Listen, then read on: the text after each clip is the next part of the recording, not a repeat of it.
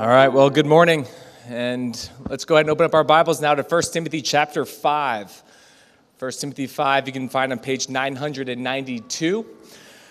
If you don't have a Bible, we'd love for you to follow along there. Well, it is truly a joy to see and be led by the children of this church. This is something that Megan and Steve have been doing for a few years now, and to see the growth in it, literally and figuratively, and not just for the kids, but for the church. And so here's the thing we have to be very clear on, what we just are experiencing this morning and what we do a couple times a year. This is not just giving the children an opportunity to lead the church, but hear me, it's to give our church an opportunity to be led by the children.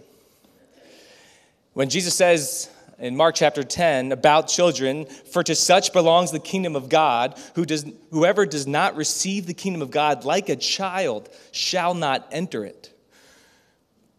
One of the things that means for us here at Grace Church is that it's not just that children are not a distraction in the corporate gathering of the church, but they can be an example for the church. Not a distraction, but can be a strong example for the church in the gathering to lead and to lead well. And so thank you to Megan and Steve just for their ongoing commitment to not only disciple and shape our children week to week, but in this way to shape and disciple our church through our children. All right, well, we're going now up on to chapter 5 of 1 Timothy. We began this book back in January, so we're now starting the home stretch. And this is the first of two letters in the New Testament that this man named Paul, who planted a lot of churches throughout ancient Asia and Europe, and then discipled young men to take over those churches and to lead. And he had a young protege that he met when this young man was in his teens, discipled him, led him, commissioned him, partnered in gospel ministry with him, named Timothy. And in our Bible, we have two letters that Paul wrote to Timothy in the midst of that ongoing mission work. And for the much of the rest of this letter, Paul is going to talk house rules. House rules are instructions that apply to only a certain group or in a certain place. They're not universal rules that go for everyone, everywhere in the world, but he's talking house rules. Perhaps growing up, your parents had, or if you're a teenager, young adult still living with their parents, your parents still currently have house rules for your family. In this house, we do this. Our family does this. Sometimes those are explicitly laid out. Oftentimes, they're more caught than taught. They're just kind of known and understood over time. These rules do not apply to your friends' houses. They don't apply to your neighbors' houses or to other families. These were for your house, for your family. So as you start to maybe think back upon house rules you had growing up, no video games on weekdays. Maybe we stop and we pray together before meals in this house. We do our homework right after school ends. We talk to each other a certain way in this family. There are certain words or names that we don't call each other. We don't eat dinner in our bedrooms in front of the TV. We take turns taking the dog out for a walk. On Sundays that we're in town and we're healthy, we gather with our church, and on and on and on. These are house rules. It's likely there's some of those rules you liked more than others. There's some that you look back and go, that was ridiculous what we had to do in our house. And some of you teens are saying that right now. Some are easier to follow and accept. And at worst, in those moments, you think your parents are trying to make your life miserable. Like they are waking up just trying to figure out how to make your life miserable on purpose. I can't stand the rules in this house. At best, and certainly more times than not, house rules aim to cultivate a certain culture in the home, a culture in the family that help you grow in wisdom, that hopefully you grow to appreciate more over time. They keep the family unified, to equip all the members of the family to be others-focused and not selfish people, to be selfless, not selfish, right? You're not the only person in this house. House rules. Well, in this letter, Paul is equipping Timothy to instate and to cultivate some house rules in the church. Timothy's in the church at Ephesus, but these are timeless house rules that travel time and place in the local church, so that the church can be a bastion of light to the city that they're in. These house rules in the church can keep a church community unified. and where its members, at best, can grow as God-glorifying, others-focused, and selfless people.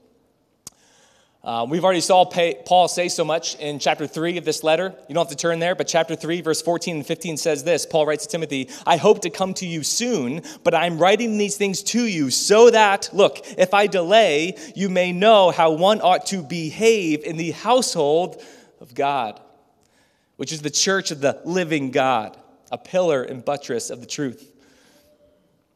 So after going through the first half of the letter, what we saw last week was that Paul, by the Spirit moving within him, paused to stop and encourage Timothy in his calling. Last week was a passage for the malcouraged. And now he will continue with his instruction and now give some practical house rules. And from this passage, we will see some timeless principles for us. What are house rules for gospel-shaped churches? What are house rules for gospel-shaped churches? We're going to see a few this morning. With that said, we're going to be covering in chapter 5, verses 1 through 8, but we're going to begin with just reading verses 1 and 2. Paul writes, do not rebuke an older man, but encourage him as you would a father.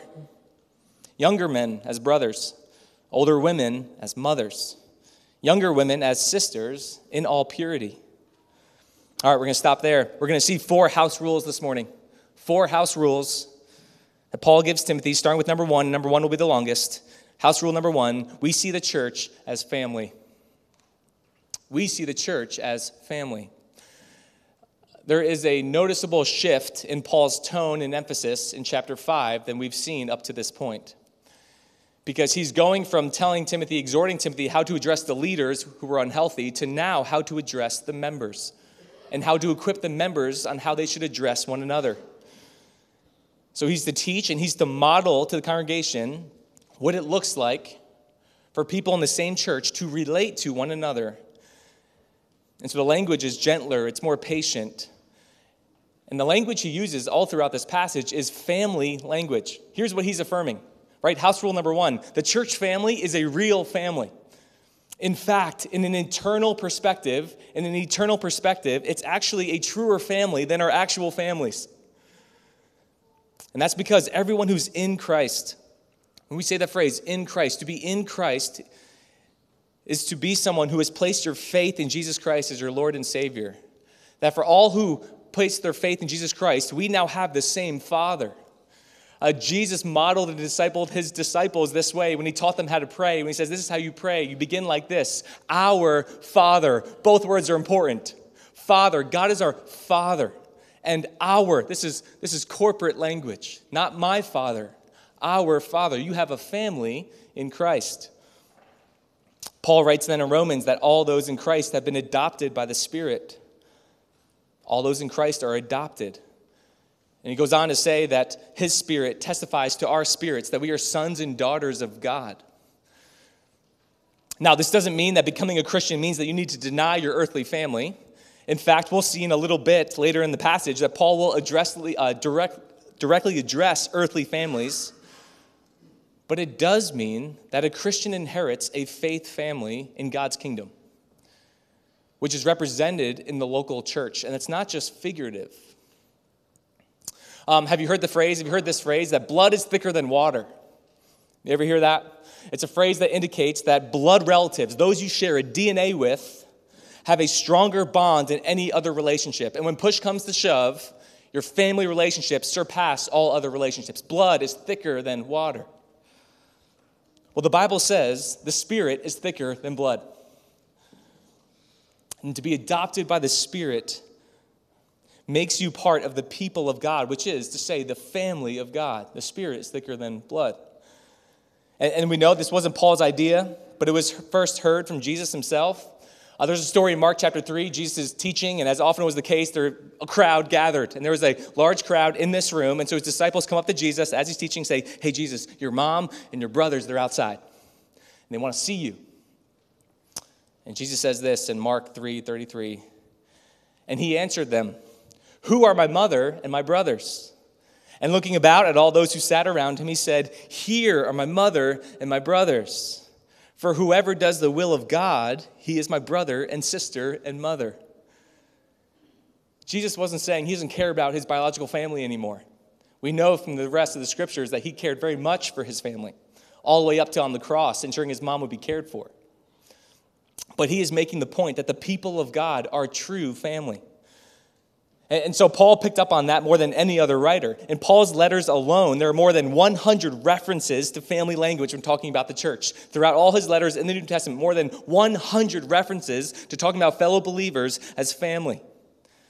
And so, house rule number 1, since we are family, we treat each other like family. Like family in the way that God has designed it. And then he's going to give 4 dimensions of these house rules. How Timothy is to relate to older men, older women, and younger women. And so let's just go through them quickly. First, older men. He says, do not rebuke, but encourage them as you would a father. It's interesting because Timothy was just told by Paul in the verses that we saw last week to not be intimidated by your youth. Timothy, he was likely in his early 30s to mid-30s. He says, in your position in this church, do not be intimidated by your youth. What that implies is that there were probably older men and maybe older women in the church who were trying to intimidate him for his youth. Even so, Paul says, that's hard, I know. But do not rebuke them, encourage them. It doesn't mean to never correct them. We know Timothy had to correct them, especially if they were teaching a false gospel, but to do so with humility and awareness of how you come across. Timothy, this is important. Age matters in communication. In God's design, human relations, age matters. It should impact the way, not only what you say, but how you say it. And while this is true for all human relations on some level, it is especially built into the fabric of God's design that younger people ought to treat older people with respect. Do not rebuke, but encourage. God never endorses disrespect in the church. And I know that can be a vague term. How do you define disrespect? And this is important because we can easily justify our behavior and sometimes our harshness to ourselves saying, well, it is the right thing to do. But just know this, God never endorses disrespect, especially in the church. And Paul is saying this because he knows what Timothy's natural bent is, because it's all of our natural bent.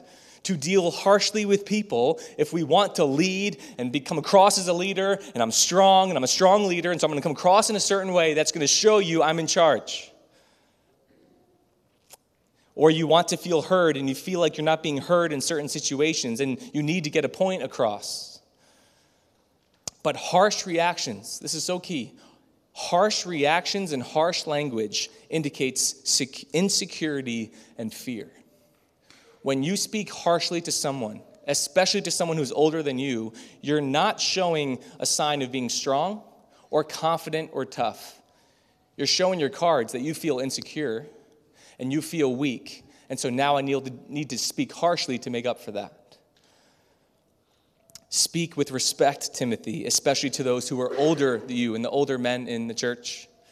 Next he goes, younger men as brothers. And the indication here is to not look down on fellow believers just because they are younger. It's kind of the inverse of number 1. Timothy knows this well. Again, he was on the receiving end of disrespect, of people talking down to him because he was younger. So he says, don't do what they're doing to you, Timothy. Rather, treat younger men as equals, which is to say, as brothers.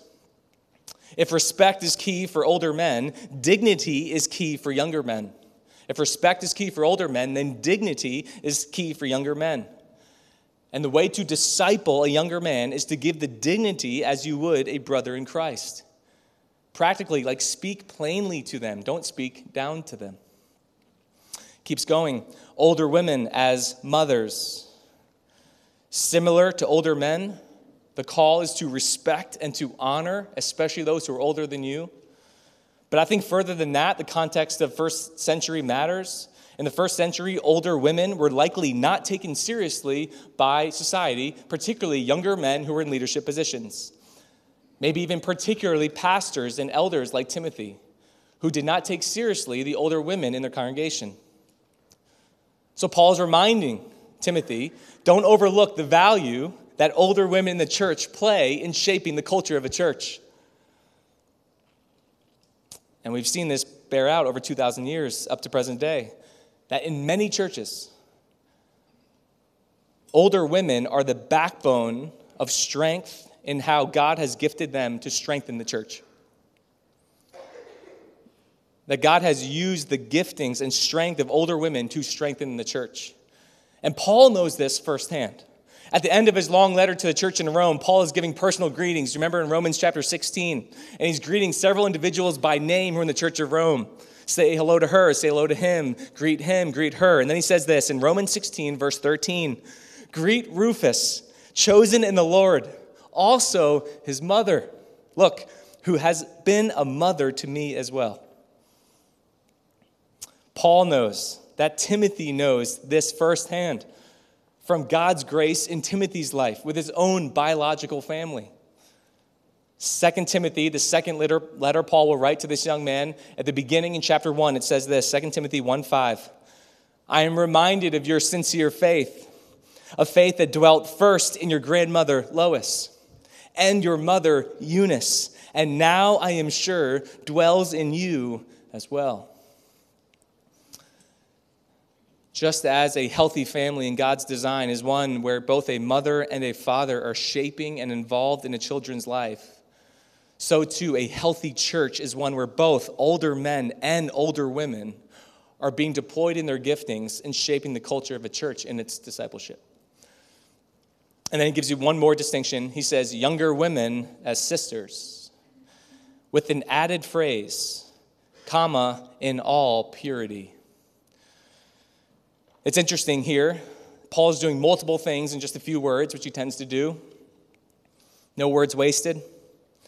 For one, Paul is upholding the primary male-female dynamic in the church as a brother-sister relationship.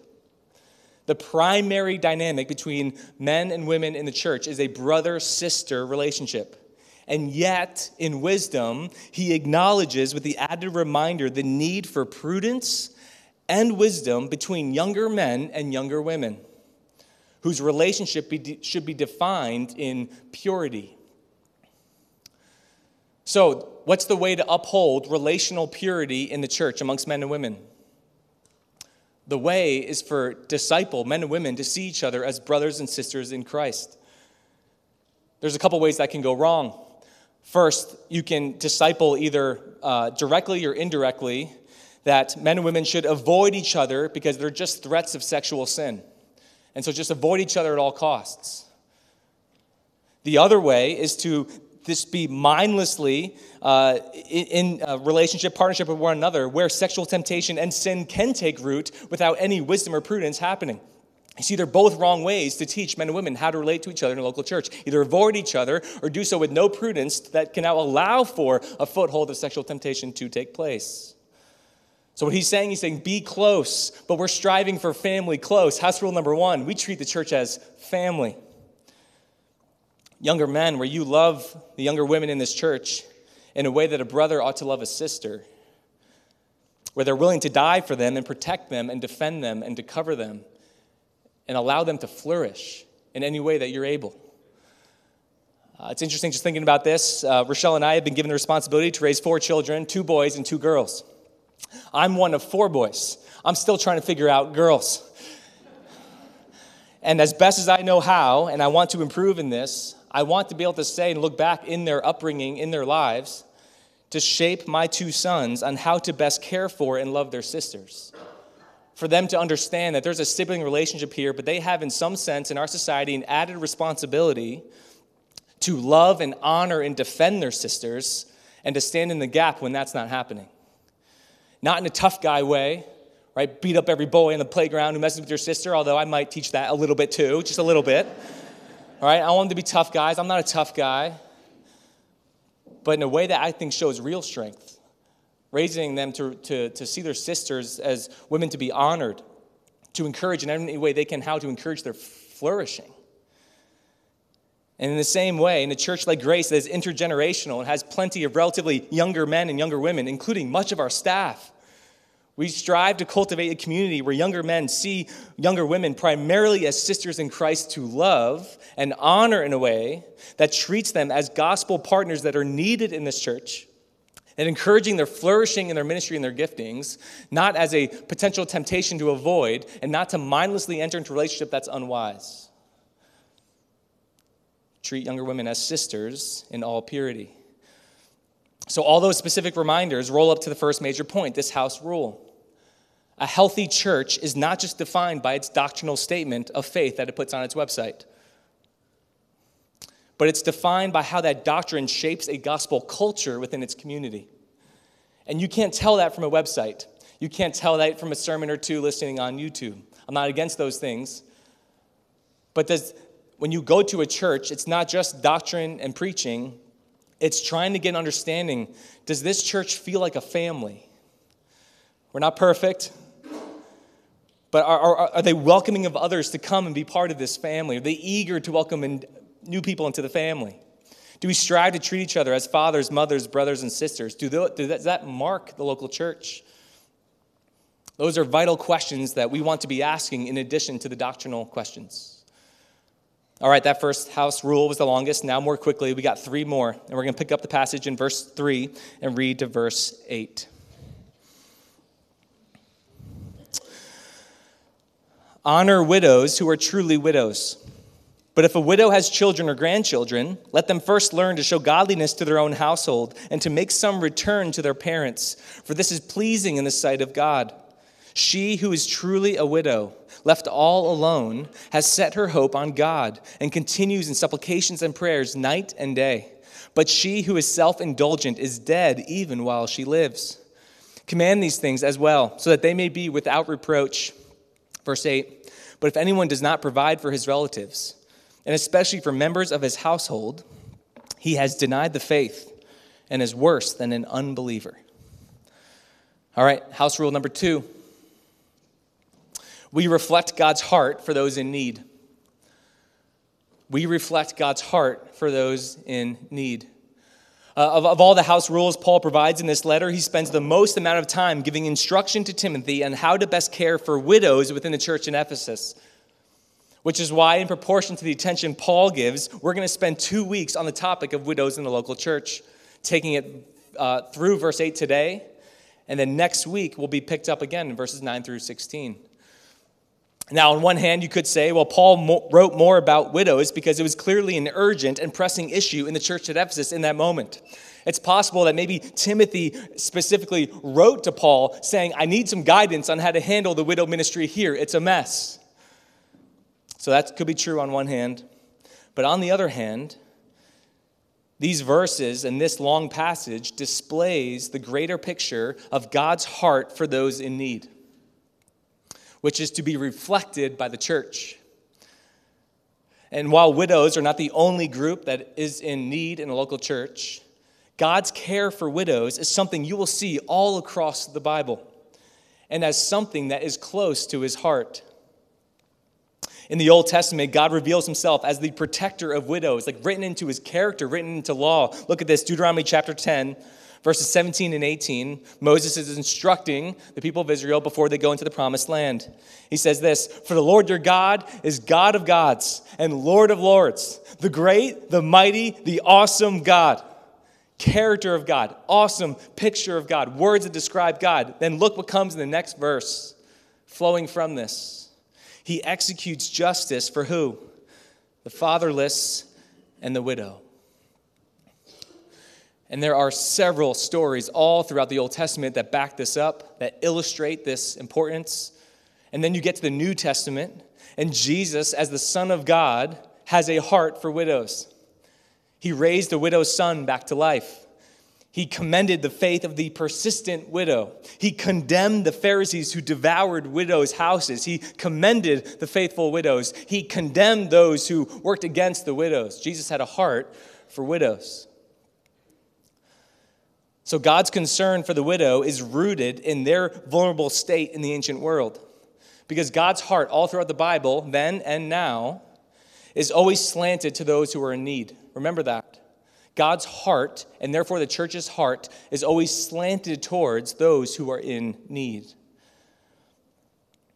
So here's what we affirm before we even look at the specific instructions for the widows in Ephesus. The gospel of Jesus Christ compels us, Grace Church, to care for those in need. It compels us, especially those within our midst and those whom God surrounds us with in surrounding communities. Here's why. What does the gospel say? What does the gospel say if it doesn't say that we were spiritual orphans? That we were all spiritual orphans, dead in our sin, without hope and without help. And God initiated himself towards us. Right? We say this all the time. We didn't find God. We're not in this room because we found God.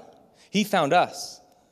He initiated himself toward us. He sent his son, Jesus Christ, to reconcile us to the Father by dying on the cross for our sin.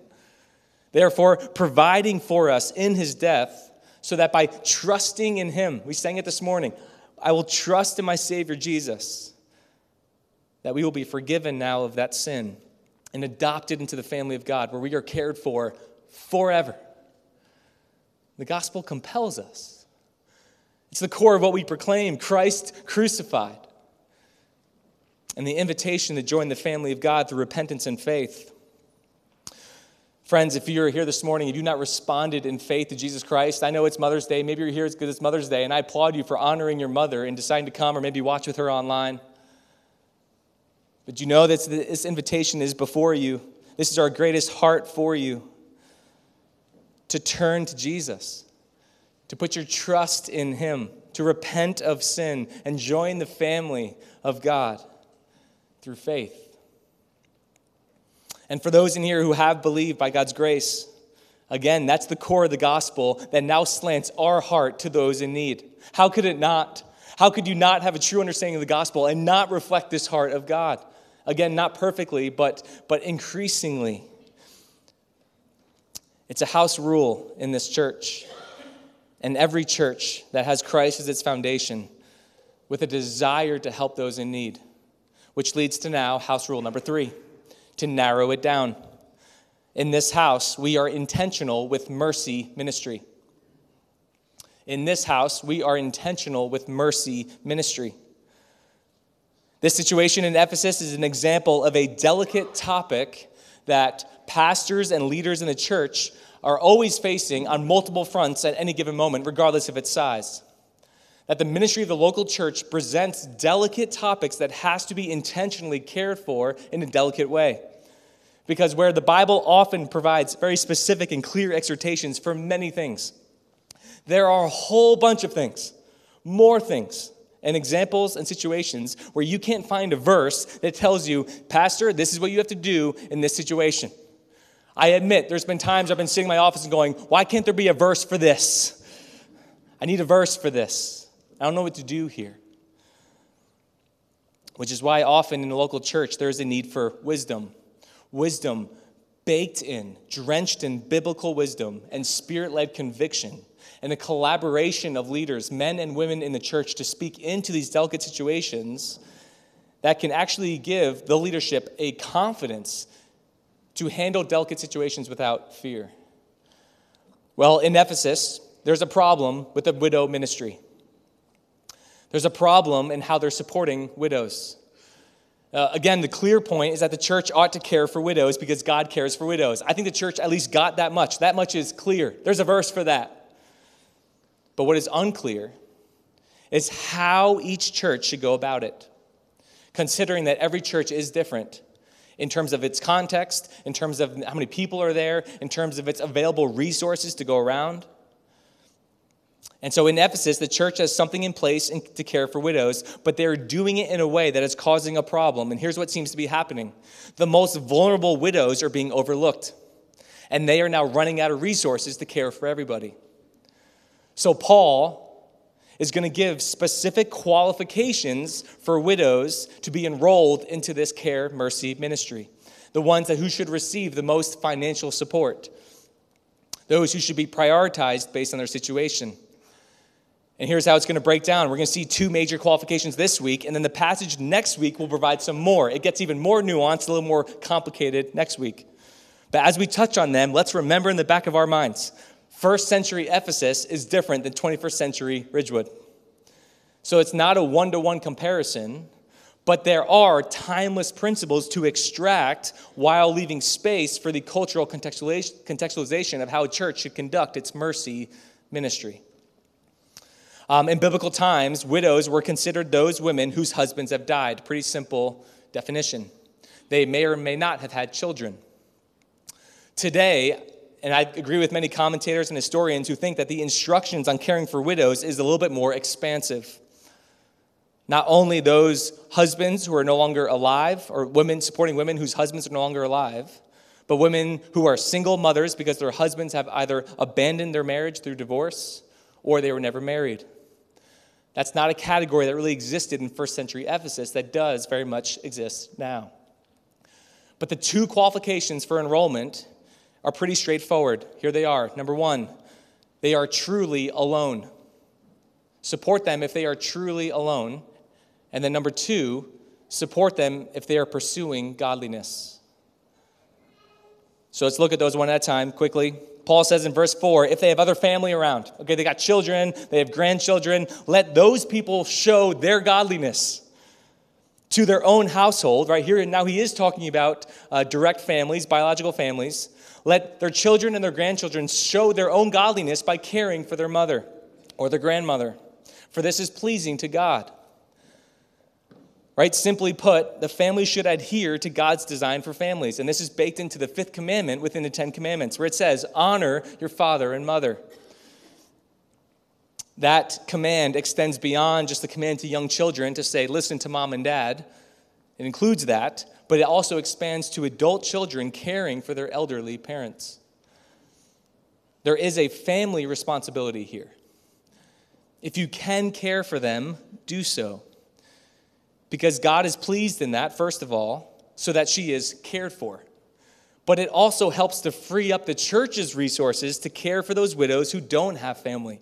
So there's a very practical reason behind this qualification. So positively, Paul says in verse 5 that it pleases God. And then to show the urgency of this, he also puts it negatively in a way that often only Paul can in verse 8. If anyone does not provide for members of his own household, he has denied the faith and is worse than an unbeliever. Right? Paul puts those lines in there just to make sure. Are you sleeping on this? Are you falling asleep on this? Come back to me. If you're not doing this, it's serious. Because he's saying, listen, even non-Christians in the Roman Empire care for aging parents. That's not new. So to not do so exposes your lack of care for those in need, which, again, could expose that you don't have a true understanding of the gospel, which could believe, again, that maybe you're not a believer. This is why Paul repeats widows as truly widows a couple times in the passage. The ones who have no family to care for them should be prioritized. Okay, second reason why in this house rule number 3. Paul writes clearly that a widow has a responsibility here as well. And that is to pursue godliness and to set her hope on God. It doesn't mean that there's a standard of maturity. It doesn't mean to give them a theological exam, and if they pass, then give them care. But here's what I think is being implied here, is that it seems that within the widow ministry within Ephesus, there are widows who are using the church for money. They heard, hey, they got money for widows if I go and be part of that church. And so they're taking the money, they're taking the resources, but they have no heart for Christ. They have no desire to pursue Christ in their life. They know they get money if they're linked with this church. And so Paul is warning against that there should be a sense of devotion in her life. And then he gives one example of the way you can tell she is devoted is in her prayer life. The devotion will be exposed in her prayer life. That she continues, Paul writes, in supplications and prayers night and day, as opposed to living only for herself. And this is good for all of us, not just widows, but he says if you're just living for yourself, if this world's all about you and just about you, you're going to be dead even while you live. Another Paul line that makes you stand up a little bit. If this life is all about you, you're dead even while you're alive. As I read this second qualification, two things came to mind. First, in the Bible, Luke chapter 2, there's a woman named Anna. We actually preached on Anna in our Advent series this past year. After Jesus is born, his parents bring him to the temple in Jerusalem, and Luke spotlights this woman. He's the only one who talks about this widow named Anna. She's 84 years old, and we see this in Luke 2, verse 37. who did not depart from the temple, worshiping with fasting and prayer night and day. And coming up at that very hour, she began to give thanks to God and to speak of him to all who were waiting for the redemption of Jerusalem. I wonder if Paul was thinking about Anna when he wrote this. And then, secondly, what this made me think of hit a little more closer to home. Grace Church, many of you know, 3 weeks ago today, a widow in our congregation, Ruth K. Rudd, at the age of 92, went home to be with the Lord. I think she was thrilled to go meet with the Lord. For the rest of us, it was a little quicker than we wanted. But that night, I was talking on the phone with Rich and his wife, Ruth, and Rich's sister, Marjorie.